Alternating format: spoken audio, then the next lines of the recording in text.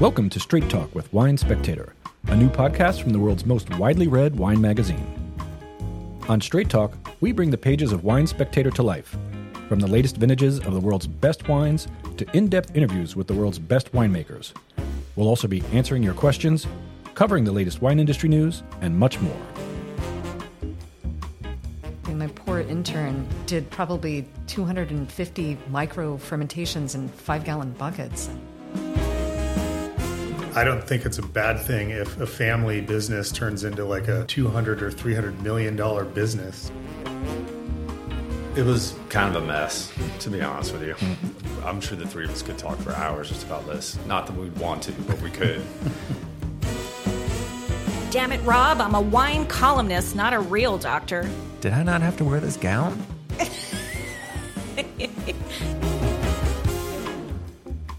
I'm James Molesworth, Senior Editor and Special Projects Director for Wine Spectator.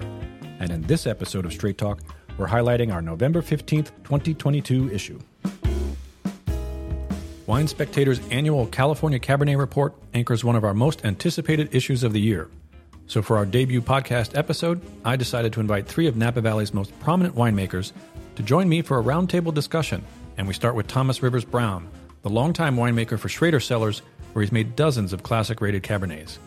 He also has his own label, Rivers Marie, and consults for dozens of clients in the valley, including Gemstone, Outpost, and more.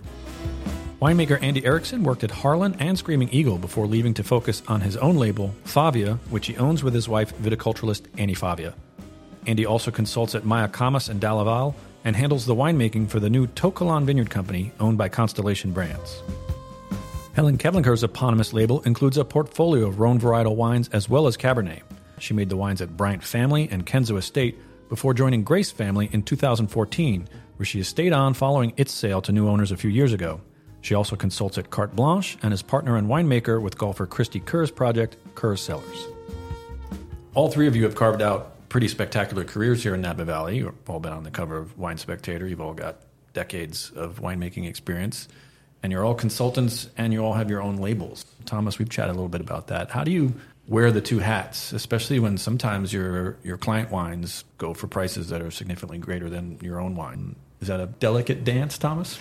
Well, I think I did a pretty good job of ignoring Rivers Marie for a long time, and I'm trying to change that because that was silly and didn't make any sense. But I do like both hats. I like the idea of all these clients just in general because it really informs our decisions about a vintage because we get a huge database really early on. It's very broad-based, even being in the Sonoma side, which is really exciting for me just to see something different.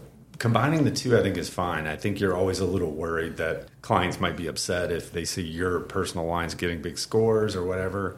That was like a beginning of career kind of stuff. Those concerns just are kind of gone, I think, at this point.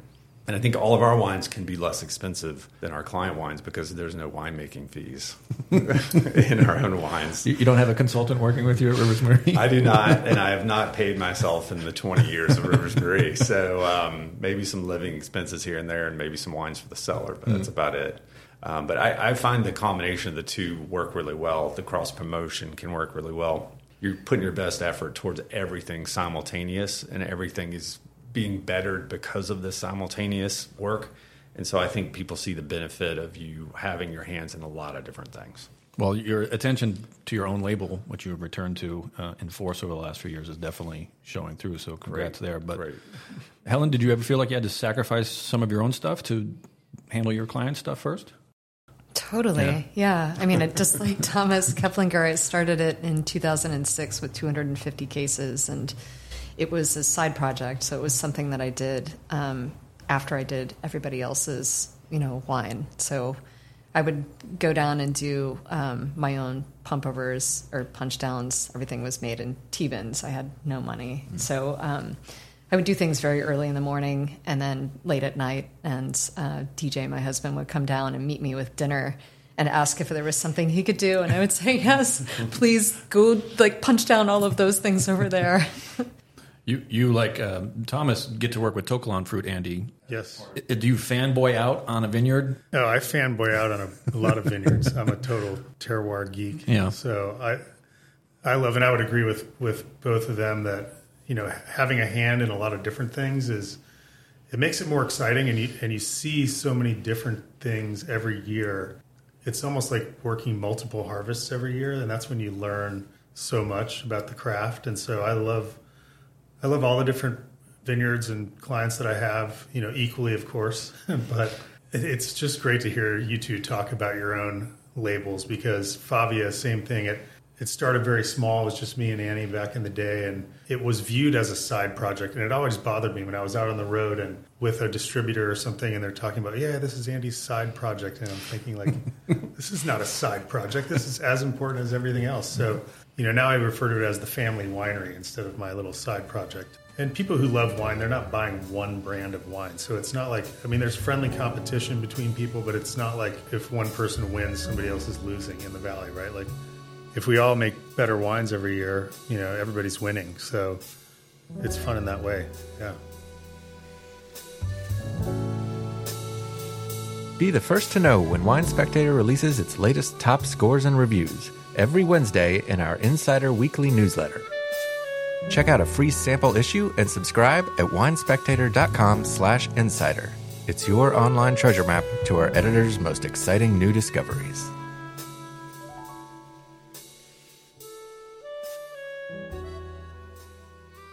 All right, let's move to the lightning round here. We'll go Andy first on this round. A Cabernet not made by you that opened your eyes recently. Recently, well, I'll go to the McDonald brothers, the McDonald wines, Tokelon Vineyard. I love those wines. Old vines, pure classic style. And it's really cool to see a younger generation coming in and putting a flag in the ground and getting some attention with something that's really exciting. Helen? The 2018 Islay was beautiful. I had that recently. Just gorgeous, beautiful fruit, beautiful purity, flowers, texture, just delicious. Yeah, they've done a great job there. Thomas, you drink a lot of wine, Thomas. So what's and thank you. Not a lot of Cabernet, actually. You drink a lot of other things, but what Cabernet has kind of made you go, oh? Well, so I think we tend to focus on a lot of stuff with a little bit of age. And right now I've been banging the drum for California from 87 to 96. And so last Friday with a couple winemaker friends, we did 90 Montebello and 89. This is the more controversial one, 89 Diamond Creek Red Rock. Mm-hmm. And I think 88 and 89 are both vintages that are kind of written off in Napa a bit. This 89 Diamond Creek Red Rock was awesome. Fully resolved tannins, good maturity, good ripeness levels, just starting to kind of unknit the back end tannin. That wine was just mind blowing. And then the 90 Montebello, which I don't think I'd ever had that vintage before. Another just stunning wine, balanced perfectly by all that natural acidity. And those wines were just in such a great sweet spot. I got to hang out with Thomas more often. I'm kidding. Yeah, I did not bring those wines. Okay. I brought the coastery. Okay. So, yeah.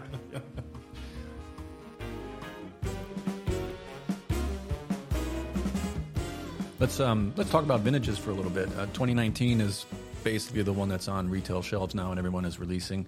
Give us a rundown on the vintage, Helen. I find them to be really elegant and pretty and silky and incredibly drinkable. And while 18, I know I'm skipping into 18 a little bit, but while 18 was more tannin, more structure, more plush, bigger wines, certainly more ageable, 19s are just beautiful to drink now, very accessible. It's a vintage I really like. I have a slight preference for that vintage over 18.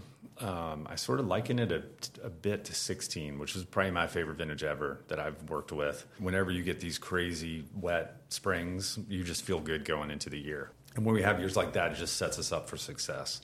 The days of having a wet May and then not getting stuff to the finish line because of it, they just feel like they're gone. And so 19 for me, to Helen's point, classic, elegant, supple, pretty. It's been fun the past couple months writing the tasting notes for the 19 wines and really kind of comparing between 18 and 19. As a growing season and like the health of the vines, they were both really great seasons. Strong vines, plenty of fruit. The 18 wines definitely, as the other two have said, just powerful wines, dark, black fruits. I really love the energy of the 19s. Like for me, that's the word I keep using in my descriptions of the 19s is just they have high energy, like this brightness and aromatic excitement and lots of intensity on the palate. Not as big as the 18s, but for me, maybe more enjoyable for me because I like wines like that. It's been fun to taste through a lot of them. Yeah, I agree. There's an inner purity and a freshness. They even have floral elements. They're not top heavy at all. They glide through so beautifully. It's almost like they're too easy to drink, but Right. you know, that's the tannin structure versus 18. But 2 back-to-back vintages that are really impressive. And looking ahead, though, there's a blip. In September 2020, a wildfire erupted in northern Napa Valley. It burned for more than 3 weeks, spreading into Sonoma County and consuming more than 60,000 acres. Winemakers face the challenge of deciding what, if anything, to do with smoke-exposed grapes. It was a very interesting vintage, let's put it that way. We learned a lot in 2017 when, the fires came later. In 2020, we did a lot of experimentation and lab testing. When we decided to make wine, we just made the wine the normal way we would. We weren't going to mess around, and I'm really happy we did because some of the wines are fantastic. For Favia, we're only going to release a Coombsville Cabernet Sauvignon and then our second wine, which is going to totally over-deliver. Well, at Grace, we picked, I mean, it's an estate winery, so it was, we really wanted to learn. I mean, just like Andy and Thomas, we did so many micro fermentations. I mean, my poor intern in 2020 did probably 250 micro fermentations in 5-gallon buckets. And we tasted those wines regularly at, 3 and 6 month intervals. And after all of that, we didn't feel comfortable bottling anything under Grace. Thomas, you probably have the most clients of anyone at this table. What was your multi-layered decision process like with all the people that you work with? It was kind of a mess, to be honest with you. I'm sure the three of us could talk for hours just about this. Not that we'd want to, but we could. We took in stuff we owned, like Helen's point about Grace. It's estate fruit. You already paid for it, essentially, with the farming costs. You might as well bring it in and see what shakes. We took in fruit from growers who probably didn't have any other recourse, people without crop insurance, things like that. Negotiated prices for that kind of stuff, and then outright rejected some fruit that was beyond repair and maybe the grower was covered. So we bring all this stuff in. We've got stuff from Anderson Valley, Sonoma Coast, Napa at this point, and it's just a slow process. You want to rush in and figure it all out in 7 days, and you can't. You just need to wait, make stuff the normal way. As Andy said, there's no tricks around it. You got to vinify your normal way. And then we just kind of let stuff sit, and we tasted it every month, and anything we saw that was bad just immediately got jettisoned, and anything we didn't see bad, we just kept it in the good pile. And we just whittled. White wines made it. One Anderson Valley Pinot made it. 1 or 2 Pinots from the northern Sonoma Coast, like Annapolis, made it. And then we identified 8 cab lots that we thought were good, and they were all up valley, valley floor, and picked early. They got combined into the Caterwall Napa wine that I'm part of, and that's all we did for the whole vintage. Yeah, and you touch on, missing a vintage obviously is an emotional loss, but it's a financial loss too, which the market probably won't realize because they might not even realize there's no 20 from you. They're just going to see your 2021 at one point. But we talked about that, how you had to bridge the gap from 19 to 21. It's not easy because you have your own Rivers Marie, which is a small label. Talk about that process. Yeah, I mean, we lost at least $5 million at Rivers Marie for missing the vintage. A combination of grapes we bought and couldn't use and lost revenues. And going into 21, the scariest part was we were thinking, what if this happens again? Is half of Napa going to go out of business if we lose 2 vintages? And it felt like a very real possibility. Thank goodness it didn't happen, so we did okay. And I think all of us, Helen even mentioned 17, we're learning from these vintages, not just grape growing winemaking, but also business. And so we sent out letters, for instance, to all of our growers, hey, we can't mandate this, but please get crop insurance. I promise you it's the one worthwhile insurance in the entire insurance world. Please grab this, because as we go forward, we can't afford to do these kind of things again. So as much as we're learning on the grape and wine side, the business side is becoming maybe even more important in these vintages.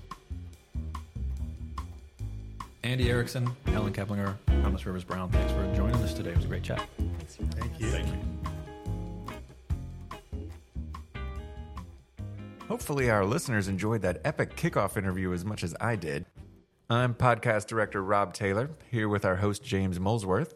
And for any listeners who don't already know who James is, let's fix that. When did you join Wine Spectator? I joined Wine Spectator way back in 1997. So you've been with Wine Spectator about as long as all of those Cabernet All-Stars have been making Cabernet. Exactly, which is why I often defer to them on matters of Cabernet. And now you're a senior editor. You're our special projects director. You're our lead taster for California Cabernet and Pinot Noir, as well as for Bordeaux, the Rhone Valley, and Port. And you used to be our lead taster for South Africa, for Argentina. What else am I forgetting? Still doing the Finger Lakes and New York State in general. Also covered Chile for a while. Also covered the Loire, Provence, Sherry. I wouldn't say I've done it all, but I feel like I've done my fair share. You know you're allowed to take a vacation, right? I generally don't, but every now and then I take a day off. And now you have a podcast. We have a podcast, and I'm really excited about it. We've been developing this for a while, and we couldn't think of a better way to start than with a California Cabernet blast-off. Yeah, so speaking of that interview that I just had the privilege of listening to, incredible to have you and those three winemakers in the same room talking shop. You took on the California Cabernet beat back in 2018, and for me personally, as your web columns editor, one of the things I've enjoyed learning about is the distinction between Napa Cabernets from mountain vineyards and those from the valley floor. Talk about that style distinction, because I think it's super useful for consumers to understand. It is, and one of the things I often hear from consumers is that they feel that a lot of Napa Cabernet is alike, and that where is the terroir? And there's terroir all throughout Napa Valley. It is just as compelling as Bordeaux or any other major wine region in terms of its diversity. You just have to know where the differences lie. And what I like to tell people is generally there's valley floor and there's mountain. There's benchlands in between that. But the valley floor and the mountain are the two polar opposites. The valley floor, flat, deep soils, very fertile, generally higher yielding and higher vigor. And then what you get is a very plush tannin structure. The wines are very accessible when they're young. They do age, but they're the wines that are kind of showy right out of the gate. The opposite end of that are the mountain wines. And these are wines that are, as the name implies, grown on the hillsides of mountains, sometimes at 500, 800, 1,000, 2,000 feet of elevation. And what you get here is something that's very different. These are not deep, fertile soils. These tend to be either very shallow or very poor or very hard soil types, sometimes volcanic. And the vines are low in yields naturally. They're low in vigor, and they're built very much on tannin and acidity, which isn't necessarily what you feel from a valley floor Cabernet. That plush valley floor fruit is a very different profile from the more rigid, brighter, and when youthful, harder wine. These are the wines that require time to show their best. They're very different. So what are the appellations or the AVAs that we're looking at when we're talking about mountain wines? So there's 5 major mountain AVAs in Napa Valley: Atlas Peak, Diamond Mountain District, Howell Mountain, Spring Mountain District, and Mount Veeder. And those are the ones that really produce compelling wine. And those 5 are all different from each other. What we have in the current issue is a nice package on mountain AVAs, when they were created, their acreage, who the top producers are, and what their various differences are. And that's a companion to our Cabernet report in the November 15th issue. The more you know. The more you know, the better you drink. Okay, now I really am sorry, because I know this is going to be hard for you, but I'm going to ask you to take a break while I check in with Wine Spectator news editor Mitch Frank. Can you do that? I can do that, but it'll be a short break, right? You can come back soon. Okay, thanks. Thanks, James.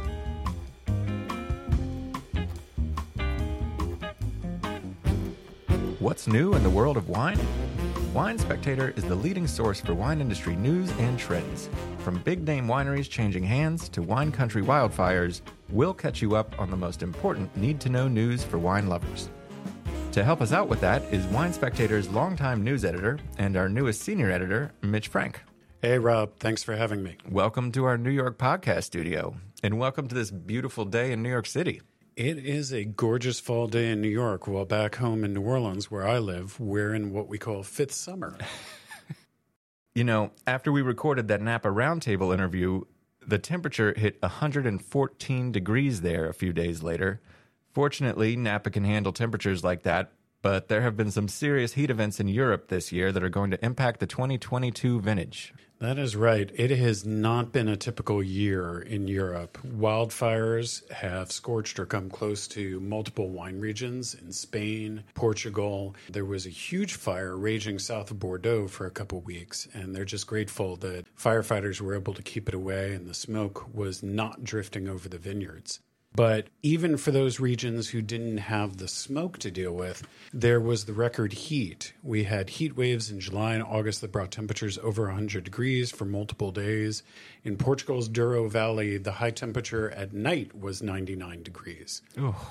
So it has not been great for the vines. It is looking like it is going to be good fruit, but a small harvest.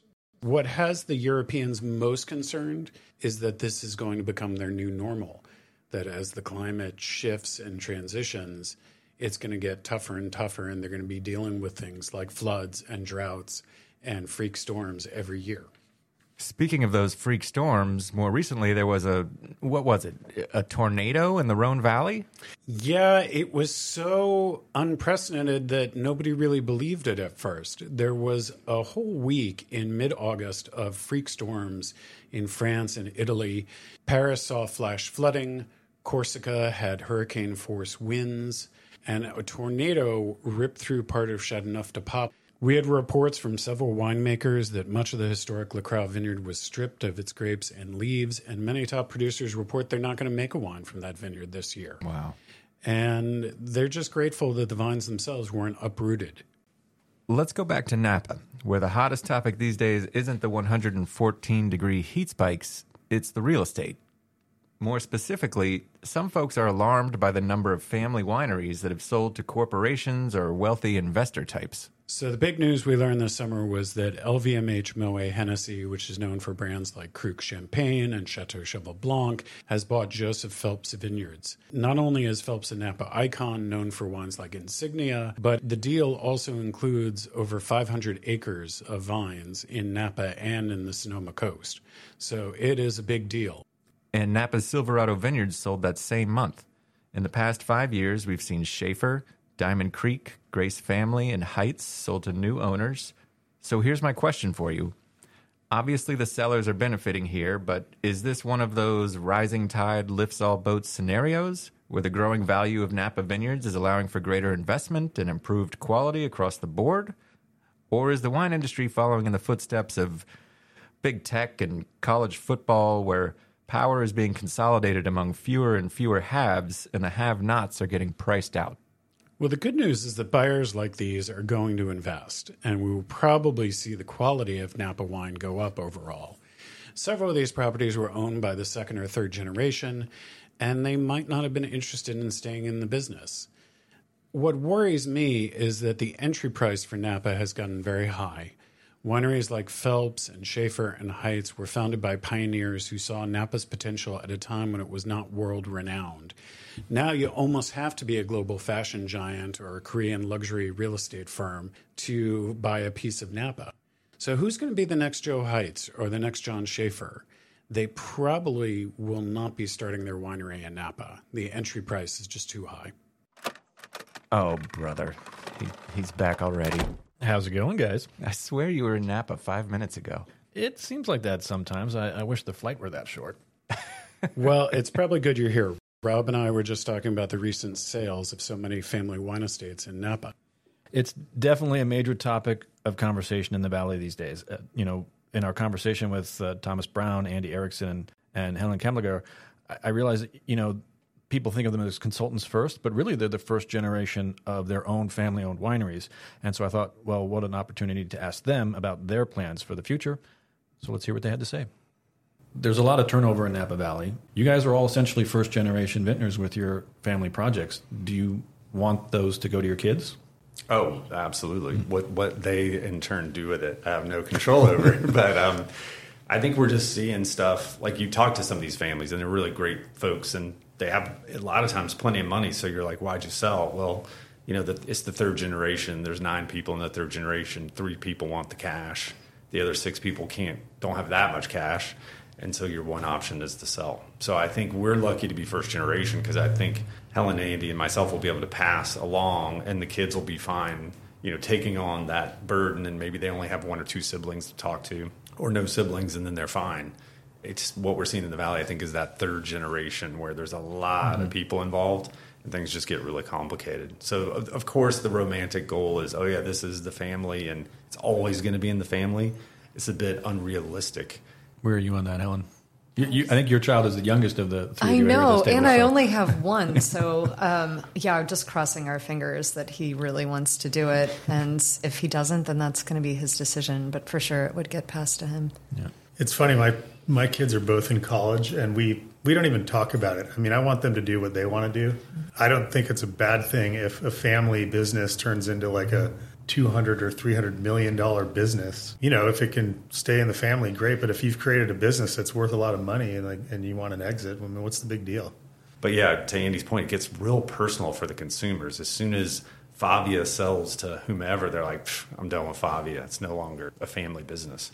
It's kind of silly. If the wines are still great and you love the people who started it, it's a good legacy to support that brand. I think just as long as you think the wine is of the same quality, I don't know why this ownership change would make you hate something so vehemently. That's so true. And it also seems like with the corporate entry into Napa Valley, there's been a real effort on the part of those corporations to keep the team in place and to do their own work to learn what makes wine special, what makes Favia special and Rivers Marie.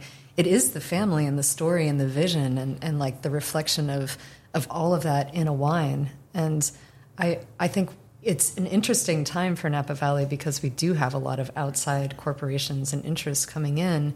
And so I think that there is a fear that there's going to be a loss of what made Napa great and the real core values and the things that made this place, what it is now. But I think what we're seeing is there's a big effort to try to learn that and not just make it into, a factory.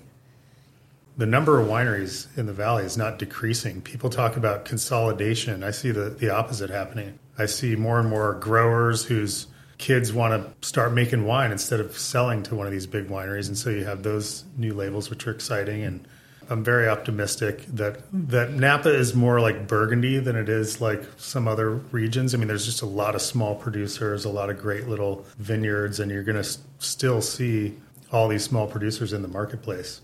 But yeah, if you have a business that's $250 million in value, like who's going to step in and buy that? I mean, right.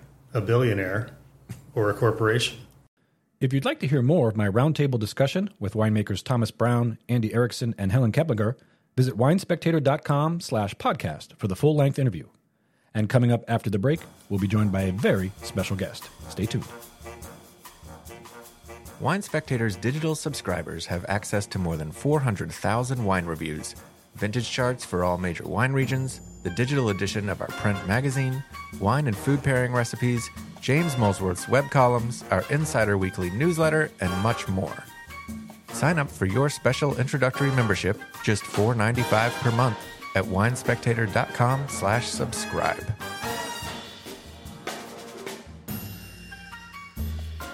Up next, we've got a Wine Spectator legend in her own right, the mysterious and wise Dr. Vinny. Oh, Doctor. Hey there, Rob. What's going on today? Well, there's a lot of confusion about wine out there. So I've heard. We have a lot of readers interested in Cabernet, and they're reading about Bordeaux and Claret and Meritage, and they're wondering what the heck is the difference between all these things? Are they the same thing? Got it. Well, let me start with Cabernet Sauvignon. It's one of the most important wine grapes in the world, and you definitely see bottlings from it all over the world. So when you hear someone say they like Cabernets, they're talking about wines made mostly or entirely from Cabernet Sauvignon grapes. And one of the most fascinating things about Cabernet Sauvignon to me is that it's actually a cross between two other grapes you've probably heard about, Cabernet Franc and Sauvignon Blanc. What? Yep.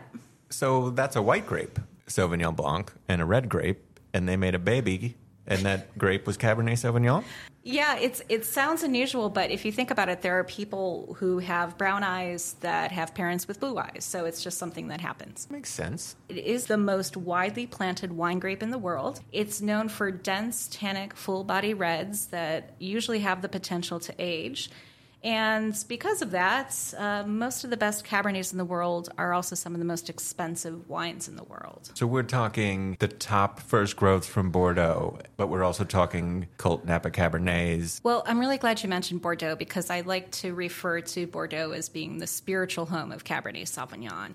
It's Bordeaux, if you've heard of it, is one of France's leading wine grape regions, and Cabernet Sauvignon is one of the important red wine grapes there. But when you buy a bottle from Bordeaux, it's not going to say Cabernet Sauvignon on it. In Bordeaux, red wines are made of blends of several grapes. The two primary ones are Cabernet Sauvignon and Merlot, but there can be smaller amounts of other red wine grapes like Petit Verdot and Malbec.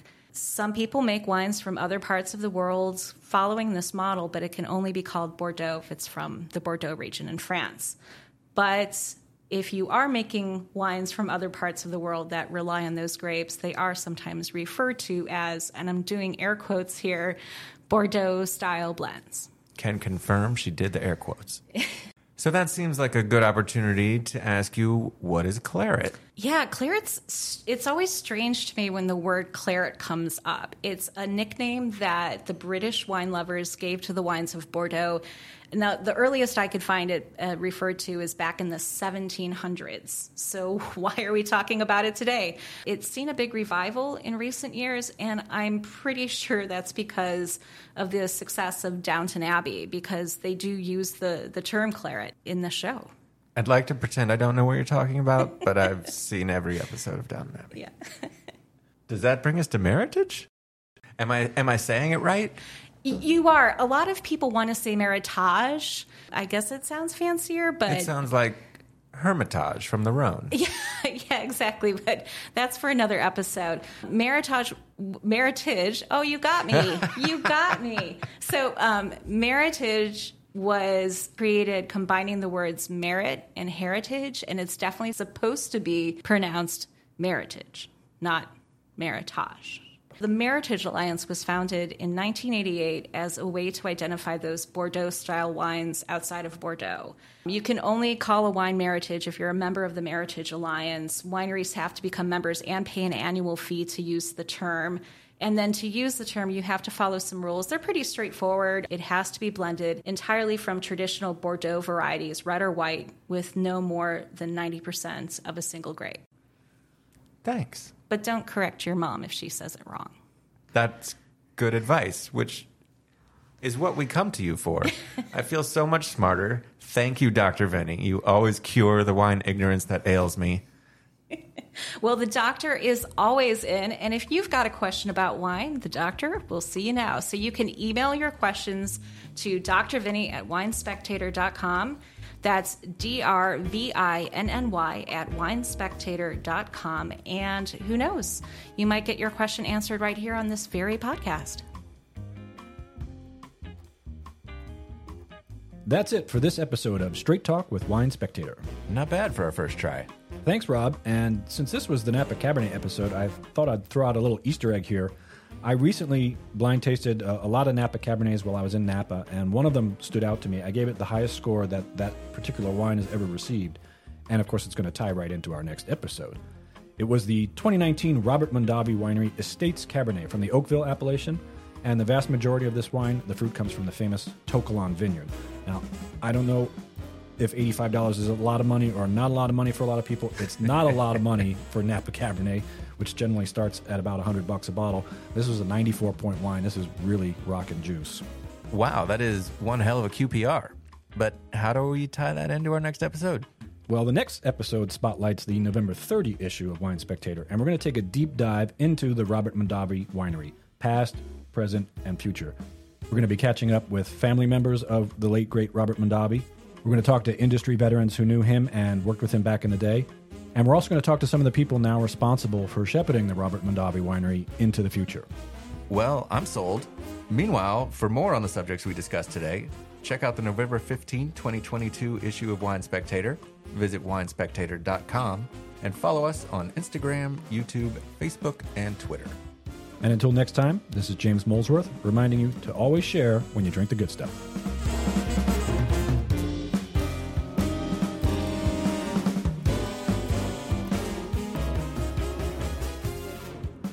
Andy told me that he used to copy off you at UC Davis. She never let me. She was like, she's always had her hand button right like that over the. Are you kidding me? I tried. I sat behind her in every class.